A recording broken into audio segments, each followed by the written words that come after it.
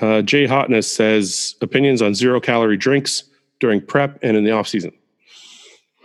I just don't think, I think they're fine. I just don't think it's something you should do a lot of. So for example, if we're talking about Diet Pepsi, Diet Coke, stuff like that, I think you're always better off doing less than more. And it could be a digestive thing, could be the way it makes your gut biome, could be react. It could be a lot of different things. I don't think it really matters. Like, I think it's okay, but I think if you're guzzling like 2 liters of Diet Pepsi a day, it's going to become an issue. As long as you can drink stuff like that within reason. Like, like I used to do Diet Pepsi. Like if I was really, really, really having a tough time with the diet, I'd drink Diet Pepsi. So, twice a week, something like that was usually standard for me. It's definitely not something I would do every day. And I can't tell you why exactly. I just don't think having extra chemicals added to your diet is a good idea. I don't think, a lot of guys when they're dieting will cut out sweeteners and cut out everything in the last 3-4 weeks, because the more pure your food is, the better you're going to look, is what we all kind of think. So adding all these chemicals from Diet Pepsi or Diet Coke or whatever to your diet every single day is probably not going to help you. I think, like I said, once a week, twice a week is fine. It's not a big deal. I don't think it's going to do anything at all. Kieran Brotherston says, tips getting back into the gym when taking a year off from moving for work and unable to drive till now. Just get back. There's no secret. Like, there's no secret to getting back to the gym. Like, I had a tricep tear. Just get back. Like, once you're allowed to train, well, it's free. In your case, it's not an injury, but once you can get back to the gym, just start going back. What I would say is, a few caveats to that is, start back lighter, like a little bit lower volume. Just get your body used to training again. Most important thing is just get used to being on a diet again, because you got to get the diet right first. That's the most important part. So I say the most important thing is get yourself used to being on a diet. And then after that, I think get back to the gym, but get back slowly. Lower the weight you're normally used to using, lower the volume overall that you're used to doing. Do that. And every week, just increase it slowly. I think but as far as like how to mentally get back to the gym, just go and do whatever it is you're doing. And you'll get back into the routine really quickly. And More Than Fitness says, when are your subs coming out, or waiting for them out here? We got pushed back a little bit because of compliance issues. So there's a lot of stuff that I didn't know because we're new. There's a lot of stuff with the labels that have to be approved by the FDA and has to go through lawyers and has to go through the manufacturing plant. And everybody has to approve everything before anything can be produced. So there was a lot of approvals that had to go. We had to get approvals from the ingredient manufacturers. We had to get approvals from the manufacturer. We had to get approvals from the lawyer through the FDA. We had to get approvals everywhere. And that took some time. And then, because I'm crazy, I decided I didn't like the flavors. Don't tell me why, but the last minute, I was just drinking. I'm like, it's good. It's not bad, but I don't love it. And I want to love it. So I called the manufacturer and I said, look, I'm not in love with the flavor. I want to do this again. So we had like a 1 week setback because of the flavoring. So that wasn't a big deal. It was mostly the compliance issues with the lawyers and all that. So, but now we got the flavor bang on and all the compliance stuff is done. So we're going to start producing, but it's probably going to take 8 to 10 weeks. So we're looking at March to mid-March and hopefully we'll be ready to go. But I apologize to everybody waiting. I've been waiting. I'm excited to get things going. Trust me, we're working as hard and fast as we can. I have my designers are working like 24 hours a day. Everything is full tilt, but without sacrificing the quality. So we had to take our time to make sure things are done right, but we're working as hard as we can within that boundary. Khalil Kalani says, do you watch Joe Rogan's podcast? Yes, almost every day. I think Joe Rogan was probably the inspiration for this because I saw him do it and I'm like, hey, that's pretty cool. You know what? I think we could do that for bodybuilding. There wasn't really anybody doing long form interviews in the bodybuilding space when I started doing it. I think RX does more now. Like they were doing interviews before, but now they're doing 1 hour interviews and stuff. They weren't doing that before. And Ron Partolo and Dusty have their show, and they do like hour long videos too now. So I kind of feel like I wanted to do that. I wanted to have that format in bodybuilding because I just didn't feel like anybody knew who the guys really were. And I want to get them on and talk for an hour so people could hear who they are. But yeah, Joe Rogan was kind of my inspiration for this.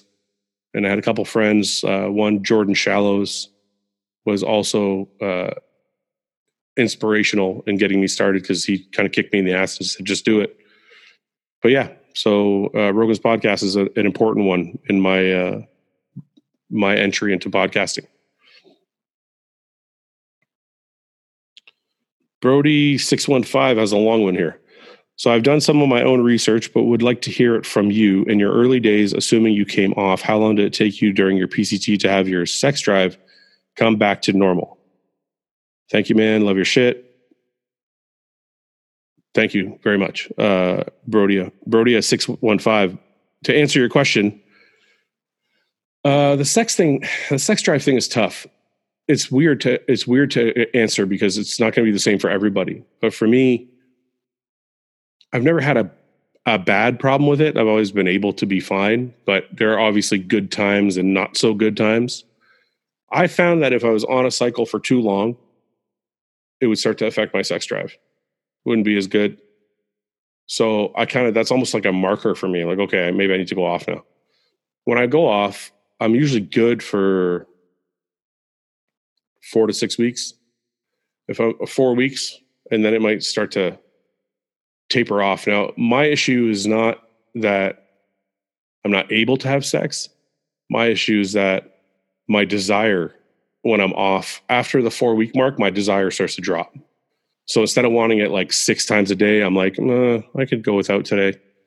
It's just a dramatic difference in desire, but not performance has always been fine. The only thing that fucked me up performance wise is DECA, obviously, hence the name. I'm not going to say it, but DECA has always hindered my performance. So it's one drug I don't use, but I don't know how long it take. My sex drive came back when I went back on, because like, even right now, like I'm on TRT, I'm on 200-300 milligrams a week. My sex drive's fine, but it's not the same as when I'm on 1,000 milligrams a week. So obviously it's all going to be relevant to whatever you're doing, but I've never had a problem where my sex drive like went away. It just decreases a little and then it would come back on when I went back on. If you don't plan to ever go back on, then I don't know, man. That's that's uncharted territory for me. I have always gone back on after a short layoff, and that's when my sex drive came back. But performance wise, never really an issue, except for DECA, like I said. And desire wise, it's understandable. If you're taking 500, 750, 1,000 milligrams of test a week, and then you go to PCT, you're not going to be wanting to bang every 5 minutes.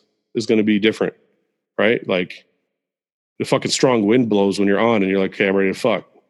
So it's not the same thing, right? Like it's not a bad thing. You have to understand. It's just your test levels are much lower. So you're not, see, it was never, I think if you start putting stress on yourself, that might affect your performance. It was never an issue for me because I never felt bad about it. I just understood that, okay, I was taking X amount of tests. Now I'm not taking X amount of tests. Obviously, my sexual desire is going to be not there as much, okay? Or sometimes not there at all for a week or two. But I always knew once I got back on, it was going to come back. And my wife understood that as well. So it was an issue for her. She just knew, okay, well, we're going to be off for a few weeks. It was actually kind of good for her because it gave her a break, to be honest, because I'm not fucking chasing around the house every 5 minutes. So it would give her like a little break for a few weeks. So she actually didn't mind it. But yeah, I'm not sure. I think you just need to understand that if the dose is lower or the dose is not there, your sex drive is going to change.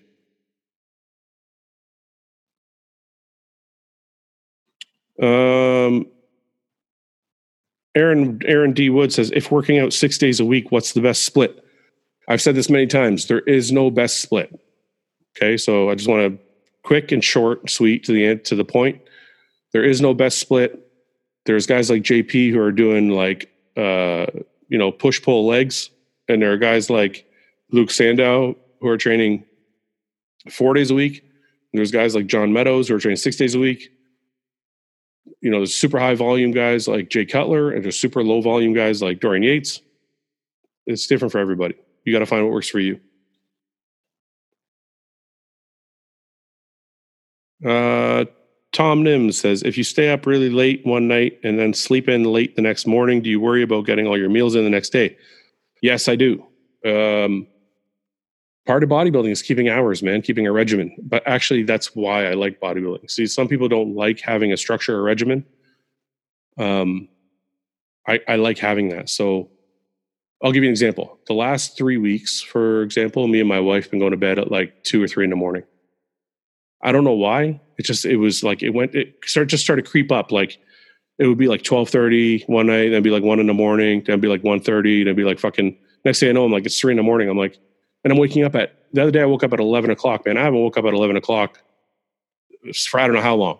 So I said to my wife, I said, this has got to stop, man. Like, I don't know, we're just watching TV. Like, we're not doing anything important. So I sat back. I just said it. I went to bed one night at 11 o'clock and I rolled around for fucking like an hour and a half trying to fall asleep. But I made sure I got up at like 7 a.m. So it is important. Meal timing is important. But I'm not saying you should shorten your sleep to get in your meals. I'm saying you have to go to bed at a reasonable hour. Make sure you can get in your 8 hours, get your good rest because it matters. It's going to help you grow, obviously. But that way you'll be able to make sure you get your meals in and not have to worry about it. But if you just fucking stay up all night, you don't eat all your meals, and then you sleep in all day. Now, it doesn't matter. Look, if you're the kind of guy, like when I used to bounce, I'd go to bed at 4 or 5 in the morning. But I would be eating all the way until 4 or 5 in the morning. So I would wake up at like noon, 1 o'clock the next day. But it didn't fucking matter because my day was later. So the time of day doesn't matter when you wake up and when you go to sleep. What matters is if you're getting enough sleep and if you can get your meals in. So if you're going to bed really late and waking up really early, that's no good because now you're not getting enough sleep and just trying to get your meals in. You got to go to bed early enough, wake up early enough so that you can get enough sleep, then make sure you get your meals in and you're good, right? But it doesn't really matter what time you go to sleep as long as you get enough sleep. If you're on TRT, how often should you donate blood? The donating blood thing is a doctor's orders, man. I don't think, look, just because you did some EQ or just because you're on TRT or just because you went off a cycle doesn't automatically mean you should give blood. Go to your doctor, get your blood work requisition, and when you get the results, the doctor will tell you if you should give blood or not. That's the only way, man. I know guys right now who are giving blood, don't need to be giving blood, and they're feeling dizzy and shit. I'm like, you don't need to give blood every 3 months. Look, this is like a new thing. I didn't even give blood for like the first time I ever gave blood for this reason was like 2 years ago. So I don't let your doctor tell you when you have to give some blood. Mike L. SU91 says, how much of the supplements out on the market actually are trash and what ones actually work? I'm not going to say which ones are trash. It's just not my way. I like John's company, John Meadows' company, Granite, because I know John has a lot of integrity and wouldn't put out a product unless he put his full effort behind it. I like Seth Ferosi's company because Seth is a bodybuilder. I guess I like all the bodybuilders companies. I don't like, and that's probably my bias, but bodybuilders are bodybuilders. They're not numbers guys, right? So when a bodybuilder puts out a product, yeah, we want to make money. We all want to make money. But usually when a bodybuilder puts out a product, and I can't say this for all of them because I haven't checked out all the products. I don't know what Dorian Yates puts in his or Kevin Levrone puts in. I don't know what's in their products, but usually when a bodybuilder puts out a product, they want to put out something that they would use themselves. So I like buying, if I have to buy supplements, I like buying from other bodybuilders like Seth Feroce, Jeff Long has a good company, good dosing, good ingredients. John Meadows. There's probably more on the list. I can't name them all right now, but I can't tell you the trash. What I can tell you is this. It's going to take you some time to learn the ingredients, but you have to learn the ingredients and learn what you're buying. If you're buying a pre-workout product that just is loaded in stimulants and it just makes you feel great at the gym because you're fucking flying high on 500 or 600, 700 milligrams of stimulants, that's a shit product, in my opinion. Because over 375 milligrams of caffeine is shown to be a vasoconstrictor, meaning it constricts your cells. So it's actually it's doing the reverse of what you want. You're going to the gym to get a pump. You're not going to the gym to constrict that pump. So I don't want a product with like tons and tons of stimulants in it and shit. That's not my, it's not my thing. I want a product that has valuable ingredients that are going to help me get a pump, help me get through my workout, help me maybe feel stronger, help me with my endurance. It's kind of the stuff that and the companies I named, they have that stuff in their products. They have those ingredients that will help you train longer, will help you feel a little stronger, will increase your pump dramatically, will give you a little bit of energy, but it's not fucking insane. It's just my opinion, right? But like I said, I'm not going to sit here and bash companies because I don't think that's cool. And I could be wrong. I don't know. I don't know all the companies and what they're doing. I just don't like super heavy stim products. And I also I like branded ingredients as well. Like if you look at Jeff Long's company, he uses a lot of branded ingredients. And the reason I like branded ingredients, when I say branded ingredients, I'm talking about like the example I used earlier with beta-alanine is generic, or you can get the branded ingredient version of it, which is called carnosine. I like branded ingredients because branded ingredients go through a lot more testing and they usually have a higher level of purity. And then I feel like if I'm paying for something, I'm getting what I'm paying for. And I'm not just paying for the shit they scraped off the bottom of the fucking barrel at some place. And they're like, here you go. This is our fucking beta-alanine. It's the bottom of the barrel dog shit, but you can still put beta-alanine. It's not the way I want to go. I want branded ingredients that are, if I can help it, if I feel like it's important that that the testing is better, the purity levels are better, everything's better, then I want to go that way if I can. So those are some of the things I would look out for when buying supplements. Seb Brents, I don't know what that is. Do you think you have good genetics or just above average, but worked very hard? I think I have good genetics for putting on muscle. I don't know if I have good genetics shape wise. Like I don't have a beautiful shape like fucking Flex Wheeler. I don't have genetically great arms and great calves and I had to work pretty fucking hard for the physique I built because it took me a long time to build the thickness I needed. Like you see some guys, they touch a weight, like Phil Heath, like Regan Grimes, like Ian Valier, like these guys, like Antoine Valiant. These guys are like, well, Antoine's older now, but these guys in their 20s, their early 20s, were already fucking massive. They're just a very round and thick muscle, right? I didn't really hit that stride till I was like 30, 32. It took me a longer time. I also started working out later. I didn't start working out till I was 20, but it just took a longer time. Like even when I started bodybuilding, I had a friend who already looked, he's a pro. I don't know if you guys know who Lou Joseph is, but he's a pro now. He hasn't competed in a really long time. I think he's retired, but he fucking looked almost the same when I met him in 19 as he looked as a pro. That's somebody I consider to have great genetics. So yeah, some of us as pros have great genetics when we start, and some of us as pros have to build through them.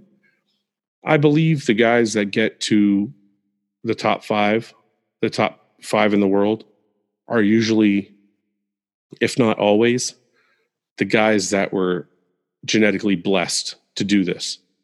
And then the guys that work really hard can sneak in to the top 10, the top 15. They can make a name, they can get big, they can grow and do all the things they have to do. But I feel like that top 5 are the guys that have the work ethic and the symmetry and the ability to put on muscle all wrapped into one ball.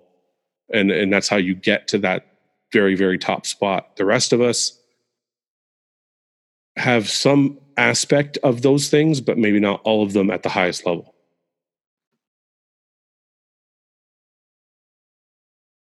Jeremy Formosa says, do you believe in doing slow, controlled reps with tight form, focusing on squeeze of the muscle and not worrying about the weight within reason, trying to go heavy as possible within reason, which will cause you to risk your form and possibly not activate the muscle as much?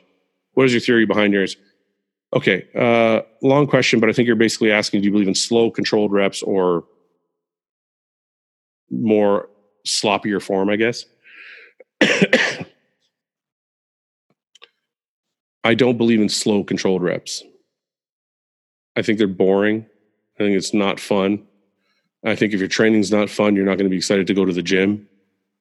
I also don't think you build as much muscle without explosive reps. So this has always been my theory. My theory is explosive on the positive or the concentric portion of the movement,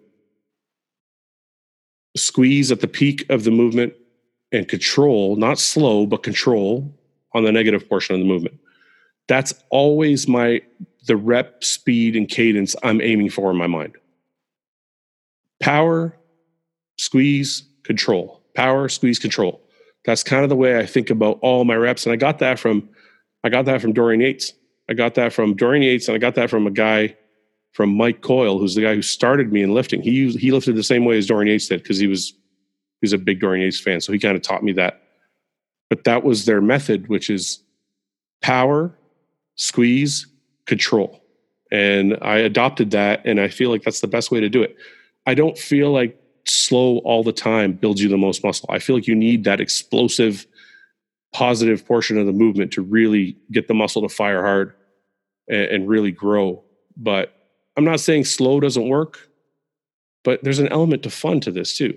If lifting sucks, like if it's boring, like if I go to the gym and I got to okay, real slow, everything's got to be really slow and really controlled, and it's got to be really perfect. It's got to have textbook form. I'm not going to want to go, man. I'm going to be like, this is bullshit. I don't want to do this. I got to have a little bit of freedom, right? I think when I tell this to people when it comes to training, it's not just about fun. When it comes to your lifting technique, there's such a thing as overthinking it. If you're overthinking it so much and you're missing the power and rugged lift, the grip it and rip it kind of feeling, you're missing something, because there's something to be said for that. I mean, if you look at Branch Warren, Ronnie Coleman, like these guys are all grip it and rip it kind of fucking lifters. Like they're just hard, fast, powerful movements, not fucking slow and controlled. But then you look at Dorian Yates and you see somebody with that.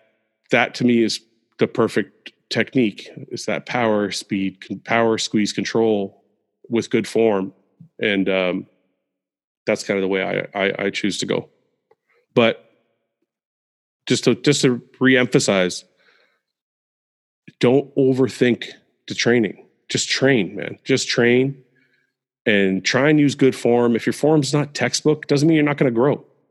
Make it as close to what I tell people. People say, "Oh, Ronnie Coleman never trained with great form." Ronnie Coleman could feel the weight. That's what matters.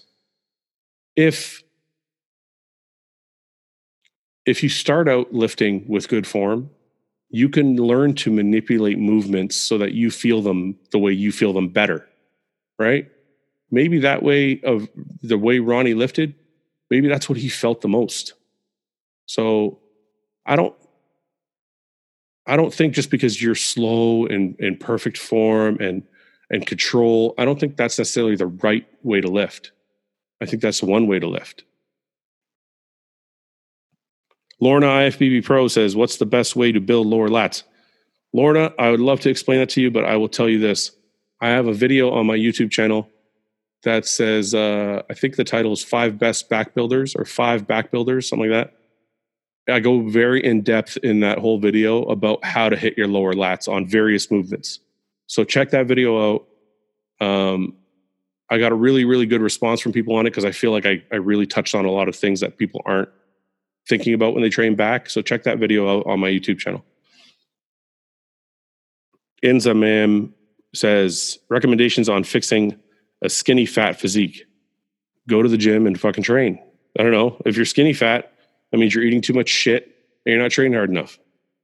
So, sorry guys, this cold's creeping back up on me. If you're skinny fat, it means you're eating too much garbage, right? That's where the fat part comes in. And if you're skinny, it means you're not training hard enough.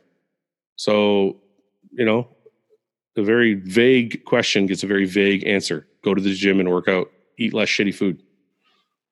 Ben Thomas 86 says, I'm about 20 pounds up on my bulk. Not too much body fat accumulated, but my appetite is stalling bad. Any tips on cranking up my appetite? Yeah, I say drop all the fats out of your diet. So if you're taking an extra fat, like say from peanut butter or avocado or anything like that, drop all the fats out of your diet and then lower your carbs a little bit and add in some cardio, and also reduce the salt in your foods too. Not a lot. You still gotta have salt in your food, but if you're salting a lot, reduce the salt a little bit. Those three things will generally kickstart everything. The last thing might be you might be eating too much protein. Like you're eating 10 ounces of protein per meal, might be too much. Scale back to 8 or 6 for a little while. Get things kind of jump started again.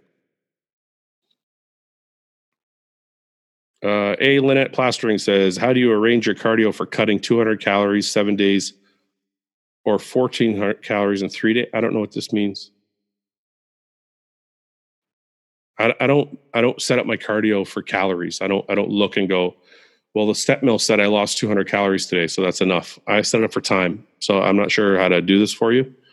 I set up my cardio time-wise. So I'm either doing 30 minutes, 35 minutes, 40 minutes, 45 minutes, depending on how much fat I got to lose. Nathan Caniff says, do you worry about the bioavailability or otherwise fat-soluble vitamins when thinking about mixes or pills, capsules? No, I worry about the bioavailability of my protein, but I don't worry about the fat-soluble vitamins. I don't know. I take all my vitamins with breakfast. So I don't think I have any issues there. Sorry, guys. It's a trick question. Not a trick question, but a bad answer for you. I don't know how to answer that question. Super Stevie says, I've heard mixed things about running HCG while cruising. What are your thoughts on this? I don't prescribe to this. I've heard this before too. I think if you're off, you're off. And if you're TRT, you're TRT. And if you're on a cycle, you're on a cycle. I think if you're going to run HCG, you run HCG when you're off. I don't think there's a point in running HCG when you're running TRT. To my knowledge, if you're running a cycle, whether it be, if you're running any test, whether it be TRT or a full cycle, your natural production is shut off. So I don't understand putting in HCG really. It's really confusing to me. I feel like if you're using HCG, it's because of you're off of everything and you're trying to jumpstart your natural production, test production. So I just don't, that's not my way of doing it. When I go off everything and then I add in the HCG. If I'm not off everything, then I'm not using HCG. Zaza89 says, thoughts on Ronnie Coleman interview, more specifically saying he got all his gear from doctors. Do you think that makes the quality better than what is available today? I definitely think anything pharmaceutical is going to be better. It's just my opinion. A lot of people say it's not. I just think if I can get anything from a doctor, I'd rather do that than get it black market. But obviously you can't get everything that way. I don't know how Ronnie got everything that way. If you want the truth, I suspect that part might not have been totally true. It's probably half true. But I do think that if you can get everything on a pharmaceutical level, that's the way you should go. Joe Jones 1008 says, have you seen Larry Wheel's new training partner called Andrew? He's just now planning to start competing. He's probably one of the most developed guys to have not yet competed. How do you think he could do as a pro? I don't know who that is. I'll check it out though, but I don't know who that is yet. I am Scott. Oh, skip that one. Cam VK says, what type of massage work do you guys recommend and how often? I'm always a fan of deep tissue massage. I also like the Graston's technique. That's pretty much, those are my two favorite. I recommend once a week, minimum, twice a week if you have injuries. CPL Dirty says, I'm 39, eating clean, dialed in, 40, 40, 20 macros, no gear. What is a reasonable amount of gain? Is about 1.5 pounds per week reasonable? Yeah, if you can gain a pound or two a week, that's great, but you're not gaining a pound or two a week of muscle, just so we're clear. You're going to gain a pound or two a week, but a fraction of that's going to be muscle. If you're gaining 2 pounds of muscle a month, that's a lot of muscle. Then you're doing good. Because think about it, that's 24 pounds in a year. 24 pounds of muscle in a year is a ton of muscle. Okay, so you should be 2 pounds a week is good. 1.5 to 2 pounds a week is good if you're putting on weight. But it's gonna level off somewhere. You're not just gonna keep putting on 2 pounds a week, or you're just gonna end up being really, really fat. So I don't think you should measure your gains by weight necessarily. It's one way to gauge them, but you only want to go to a certain level. You don't want to get any heavier. Like if your stage weight's say 180 and you're now 230, if you're looking in the mirror and you're not still lean, you probably should stop at 230 and try and gain muscle to catch up to that weight. So like what I mean by that is if you're in a calorie surplus, you're in a calorie surplus. You don't need to keep boosting that calorie surplus and keep gaining weight unless, see, this is why I always tell people there's more than one marker. It's not just the scale. If you're looking at the scale and you're looking at progress photos every week and you're looking in the mirror and maybe even measuring your body parts, now you have an accurate picture of what you're doing. So if you're gaining 1.5 pounds a week and you're like, shit, I still look as lean now as I did 8 weeks ago, then keep fucking gaining the weight. Keep putting it on, right? But if you look at 8 weeks later, or 3-4 months later, 16 weeks later, and you've gained a shitload of weight and you don't look great, you're like, oh, okay, well, I gained all this weight, that must mean I made gains, but my pictures look like shit, my progress photos look like shit, my the way I feel in the mirror, my clothes are fitting like in the wrong way, and my girlfriend or friends are telling me I'm fat, then you probably shouldn't put on any more weight. You should probably try and focus on building the muscle to keep up with the weight. You understand what I mean? So don't measure your gains by just how much weight you built that week. Try and use 2, 3, 4 different methods to get an idea of what you're actually doing, right? It'll help you far more than just looking at the scale. The scale is not enough to tell you what you're actually doing. Loaded Guns, are you going to come out with a mass muscle building trainer to go along with your hardcore supplements? Yes, I am. I don't know why my supplements are hardcore though. I think they're hardcore. Does that mean, I don't know what makes them hardcore. They're supplements. I don't know. They're for real lifters. They're for people who really want really good ingredients and really care about what they're putting in their body. If that makes them hardcore, then yes, we are hardcore. But no, before I got off on that nonsense, I was going to say we are coming out with a muscle building trainer. We're coming out with an off season, like it's a lean bulk off season trainer. That'll be something you can follow every day. I haven't decided yet if it's going to be 4 weeks or 6 weeks, but I feel like the off season's it's a little bit easier. So it doesn't need to be long. It can be like 4 weeks and it's enough time to explain what you should be looking for, what exercises you should be doing, little tips and tricks during the exercises that will help you. I feel like 4 weeks may be enough time to give you guys an idea of how the rest of your off season should go. But we did consider doing 6, maybe 8 weeks. So we are going to put out a trainer. And it will launch with the supplements when they launch. Hamza Drift says, do you train neck regularly? No, I don't. The Horny Nun says, how do you feel about Canada versus the USA? I've been dreaming about moving there once I graduate college. I love both for different reasons. I was born in Canada. I love Canada. It's a beautiful country. People are generally nice here. But I also love the USA. I traveled everywhere. I've been all over the US, California, Texas, Florida, New York. I mean, I've been everywhere in the US, Tennessee. I mean, it goes on and on. But I love every state I've been to. I've been like, this is really cool. I like it here. So I could live in either place. There's not really a versus. It's kind of like, just kind of depends what you want. I feel like the US is a little more freedom. It feels a little more exciting. I guess Canada is a little bit more generic. We're a little bit more, we're a little more socialist, I guess. Kiefer David says, do you see the flat bench like Seth as a place for injuries where injuries happen a lot? Yes, that's a common theme amongst bodybuilders, that we all feel like the flat bench is where you're going to get an injury, a pec tear or something like that if you're going to get one. But at the same time as saying that, I think I may feel a little different than other bodybuilders on this. I'm not sure. I feel like the flat bench helps you build a lot of mass. So I know people say incline bench. Incline bench does, but I feel like my shoulders get involved. I feel like on a flat bench, I just get more pec. But it is true that, I haven't really heard of anybody tearing a pec doing incline bench. It's usually always flat bench. So, it's tough. Plus, it's, everyone's like, how much do you bench? So everybody always gets crazy on a bench. They don't warm up enough. They always want to do it first in the exercise, first in the workout when they're the strongest. They always want to bench as much as they fucking can.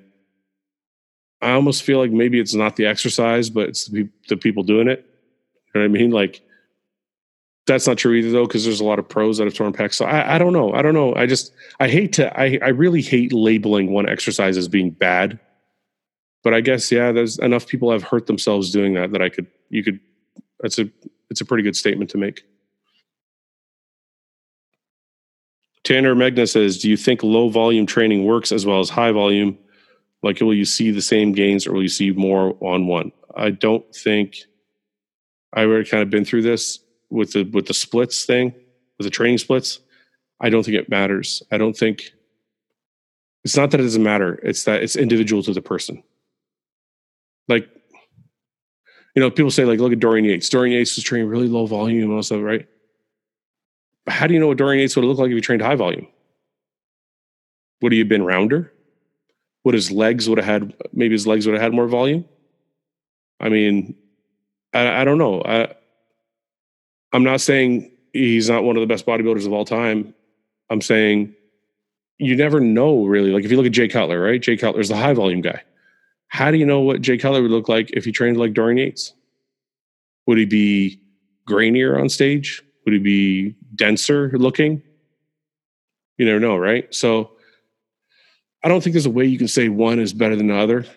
Some people do. Like, I look at some of Seth's workouts. Seth is a really high volume lifter. Like, I looked at his chest workout most recently, put up on YouTube, and he's got like 12 sets of warm up before the workout even starts. But you can't argue with it because he looks phenomenal, right? So maybe the high volume thing is the way to go. But then you look at Luke Sandow, and you're like, guy's strong as fuck and he's huge and he does low volume. So it just depends on the person and what works for them. You got to find what you like and what works for you. Faz Lift says, for contest prep calorie deficit, do you start gradual or going hard from the start? No, I always go in gradual with a deficit, right? I don't think it's going to benefit your body if you're eating 4,000 calories to all of a sudden dump it to 3,000. I don't think that helps you in the fat burning process. I don't think it helps you retain as much muscle. I think that's the opposite of what you should be doing, because that's where I see most guys make a mistake. Is as soon as they want to get ripped, they just cut all their fucking food out and they're eating nothing. And they're like, why do I look like shit? Because your body's starving. You cut way too many calories. Just cut a few hundred. Cut out all the junk food and put in all the good food. And just, if your maintenance calories, including your workouts, is 3,500, Just cut it to 33. Let your body come down slowly. If you just cut a whole bunch of calories, you're going to go flat. You're going to start to lose muscle. Your body's going to, you might lose fat for the first couple of weeks and your body's going to stop. And you have to start playing games with the manipulation of the calories. It's just, I just don't think it's beneficial in any way. Now, if you want to say, do I go in hard on the cardio? Yeah, that's one thing you could say. Like, I have done diets before where I was like, okay, I got to start dieting. I start with 2 cardios, 1 in the morning, train in the middle of the day, 1 at night. And that way I don't have to do as much cardio later because I burned off most of the fat early on in the diet when I was eating the most calories. I let the cardio do some of the work. And then later on, when I have to cut my calories really low, I don't have to do so much cardio because I already burned off most of the fat in the beginning. But just cutting your deficit really sharply, I don't think is a good idea. H1LDN says, best way to lose body fat and gain muscle. Eat clean food, train really heavy. Guys, the more vague the questions are, the more vague the answer's got to be. You got to come with something specific so I can give you a real answer. Kesbra says, hope you're doing well, bro. Do you think there is a future in natural bodybuilding organizations? I know it won't be no IFBB in a million years, but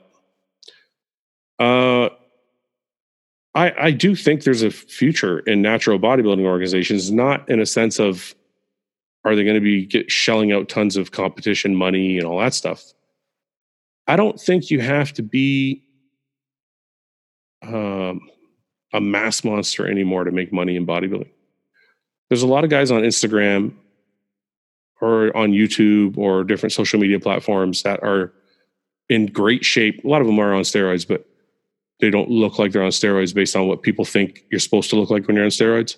Like, they're not huge, right? But there are some guys that are natural, that are just shredded, that are very interesting, that people are following, that they're making money selling ebooks and podcasting and doing all these different things, coaching and everything else, and they're making money. So you don't have to be on a cycle, and you don't have to be humongous, and you don't have to be any of those things anymore to make money in the bodybuilding or fitness world. You can have a great physique, a great personality, give out lots of knowledge, put out ebooks, do coaching, put out clothing. There's so many different revenue streams in bodybuilding. I don't know if that's where you were going with the question. But that's kind of how it sounded to me. But as far as a natural bodybuilding organization, I don't think the organization itself will be ever as popular as IFBB or anything close to it. Because it's like, you want to see the best of the best. Like, if you're watching a race car, right? Let's say you're watching a race car. Let's say you're watching cars go down a drag strip. If one guy's like, well, I got a stock car and it goes down the track in 11 seconds. And this guy's like, well, I souped my car up. It's not stock anymore. I added some enhancements to it. And now it goes down the track in 9 seconds. You're probably going to want to watch the one that does it in 9 seconds, most likely. So it's just the nature of it, right? You're not going to watch football players that suck. You're going to watch football players that run a 4.4 40, or a 4-second 40, and they're like 260 pounds. They're still running 4.4 40s. And I'm like, yeah, I'll watch that football game because those guys are fucking nuts and they're fast as fuck and they're huge and they hit like crazy motherfuckers, right? So it's the nature of the beast. It's the same thing with natural competitions. You're going to have I'm sure all the family and friends will be there and stuff, but it won't ever be as big as the enhanced bodies. So the enhanced bodies are just going to be bigger and better. It's not necessarily better, but they'll be bigger. Eric Wolf 99 says, why do you have a coach when you are a pro bodybuilder? I've answered this question so many times for myself and for others. Every pro should have a coach. Okay. This is a professional sport, professional competition, professional lifestyle, whatever you want to call it. There's a lot of money to be made and won and lost in contracts and winnings and everything. And it would be very stupid and silly to try and run your life through trial and error. Why would I, as a pro bodybuilder, say, you know what? I don't want to use John Meadows anymore. This guy with years and years and years of experience, and he knows how my body works. We already worked together for 5 years. I don't want to use him anymore. I'm going to do it by myself. Now, if you have a thing where you're like, I want to do one show alone to see if I can do it by myself, that's one thing. But if you're trying to earn the most money you can earn and get the best placing you can get, you're going to want somebody helping you that knows more than you do, that knows what to expect, that knows. And plus, it's not only that, like, you guys, you don't understand. If you don't compete, you don't understand. When you're prepping for a show and your calories are low and your hormones are all over the place and you're like, the pressure is on because you could win $30,000, $100,000, whatever, and you have contract renegotiations coming up, you make irrational decisions. Oh, maybe I should cut more food. I feel fat. I should cut more food. Really, you're not fat. Really, there's so much pressure on you. You think you should do more. And then what happens is you end up on stage and you look like shit. People are like, why do you look so small? And like, well, I over dieted because I felt a lot of pressure and I just thought I wanted to get more shredded. And instead I burned off muscle and now I look like shit. When you have a coach, your coach can look at you and go, look, man, you're shredded. You're not seeing things clearly right now. You're stuck in a bubble and you're just trying to get as shredded as you can because you're worried and you're nervous about the show. I'm here to tell you, you look awesome. Just stay the course. That's the benefit to having a coach. Usually, the most benefit to having a coach is they can just see you the way you don't see yourself. Because when you have the prep glasses on, everything looks fucked up. You're I'm not shredded enough. I'm not big enough. I look like shit. I don't know what's wrong with me. It's not rational. It's like, I'll give you a perfect example. 2015 Vancouver Pro, I won this show.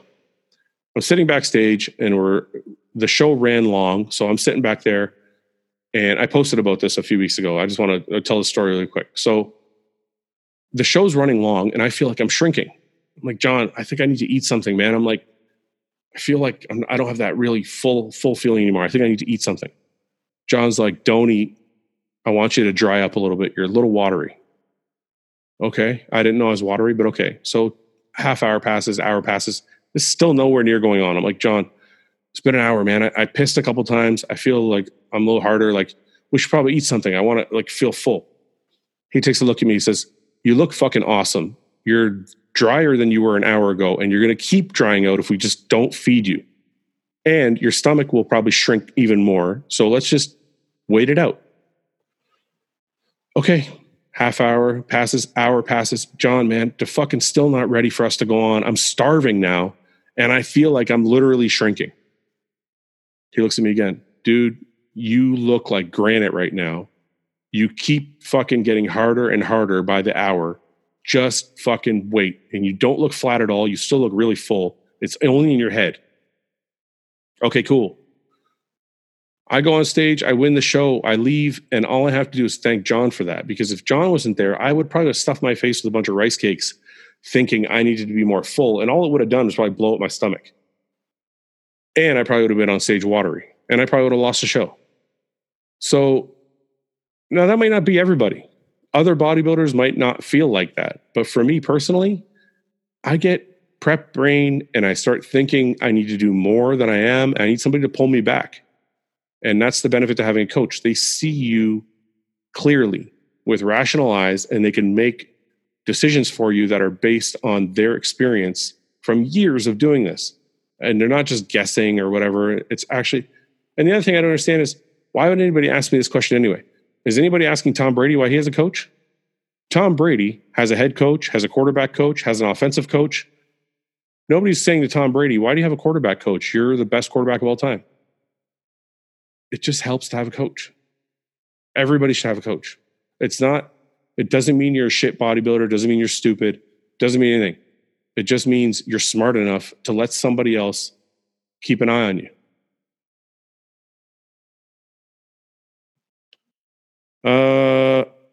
Amir Sill says, is it normal to have a bit of a joint? Wait, Sorry, guys. Is it normal to have a bit of joint pain going through puberty at 15? I don't remember having joint pain at 15. I don't know, man. I think you should ask your doctor. I don't recall having joint pain at 15.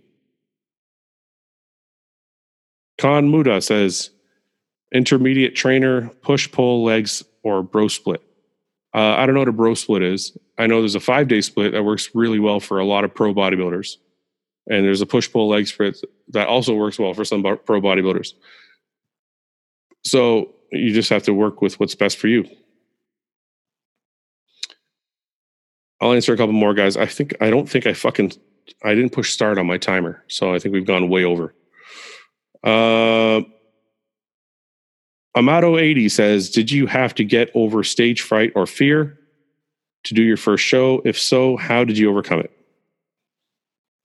I am a generally anxious person, socially anxious. So getting on stage in a pair of trunks in front of like 500, 600 people it fucking terrified me. I'm like, what the fuck am I doing, right?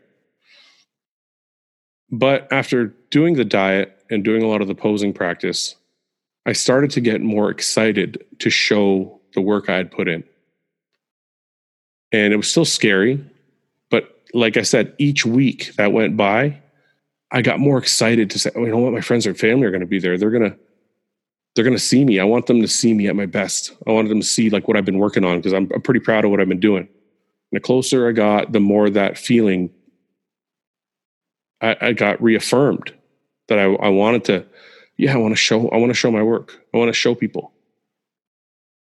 Mind you, I'm still terrified. I'm like, I want to show people, but that's going to be fucking scary as hell. I don't want to embarrass myself either.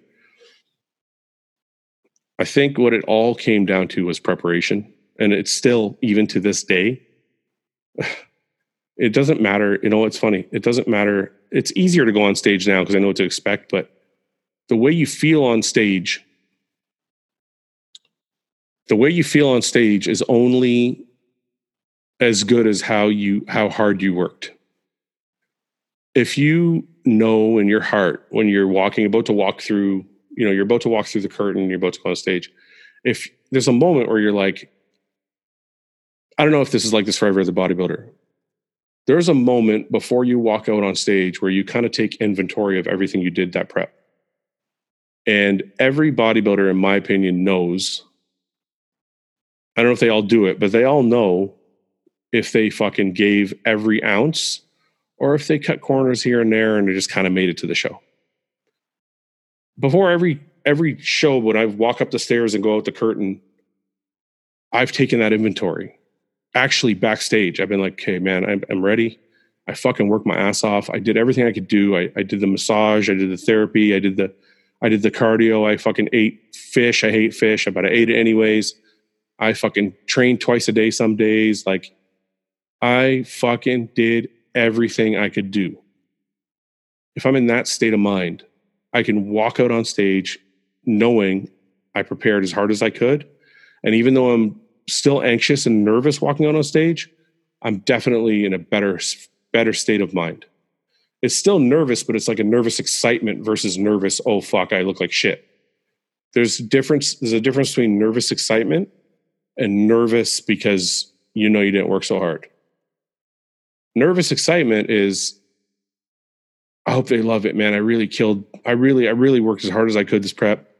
I really did everything I do. I really hope that they recognize it. Nervous because you didn't work so hard is, I hope they don't notice how shit I looked. I should have fucking worked harder. I should have done this. I hope I can kind of eke by and, they don't notice as much as how bad I feel. It's like that kind of emotion goes through your head, right? And I've had both. I'm not going to lie to you and say every show I worked my ass off. No. There's a couple shows I can think of specifically that I fucking I didn't give it my all. There's one for sure I can think of. One for sure. And the sad thing about that show is I should have won that show and I ended up in third and it was my own fault. And they even told me afterwards, you would have won the show had you been in shape. So the key to everything I'm trying to say is this. if you're one of these people that's nervous about competing or wants to compete, but you're nervous about going on stage, just remember that that feeling will change the harder you work. The closer you get to your goal that you have in your mind of how you're supposed to look, the less that feeling will be nervous, bad energy versus nervous excitement. Because every day you're putting in that work for 16 weeks or 12 weeks or whatever it is, and every day you're getting leaner and leaner and leaner and leaner to the point where you're 2 weeks out and you're like, man, I fucking did everything I could do and I'm shredded and I'm ready to go. I'm ready for them to see this. I'm ready for them to witness all the work I did because I put this work in. I want to show it to somebody. So you'll still be scared, but scared is a good thing, man. Use it to fuel your workouts. Use it to fuel your cardio. That's what I would do. When I wanted to get off the cardio, when I wanted to get off the step mill early, be like 30 minutes in, I'd be like, I want to get off and be like, oh, you know what, it's enough. I wouldn't. Because I'd be like, you got to go on stage in a few weeks in your fucking underwear and you're going to embarrass yourself if you're not shredded. And you're not going to leave that legacy. So that would force me to do all my work. So use the nervous, bad energy to channel to your workouts, to your cardio, to your diet, to your everyday putting in the effort. And that energy will change to nervous, positive energy when it's time to go on stage. Okay, guys, I'm going to wrap it up. I think that was like an hour and a half. I don't know since I don't have my timer set. But I hope you guys got some good info on that one. I think I got through quite a few questions. Maybe we'll come back for a part 2. Or I'll just do a separate one next week. But thanks a lot for watching, guys. And yeah, until next time, train your fucking asses off. Just do the work, man, because it doesn't matter. It doesn't matter who's watching. It doesn't matter who's there for you. You're the only one that can do the work. You're the only one that can eat the meals, and you're the only one that's going to go to the gym. No one's going to do the shit for you. So make sure you get it in. Make sure you work your asses off. Until next time, thanks for watching, guys.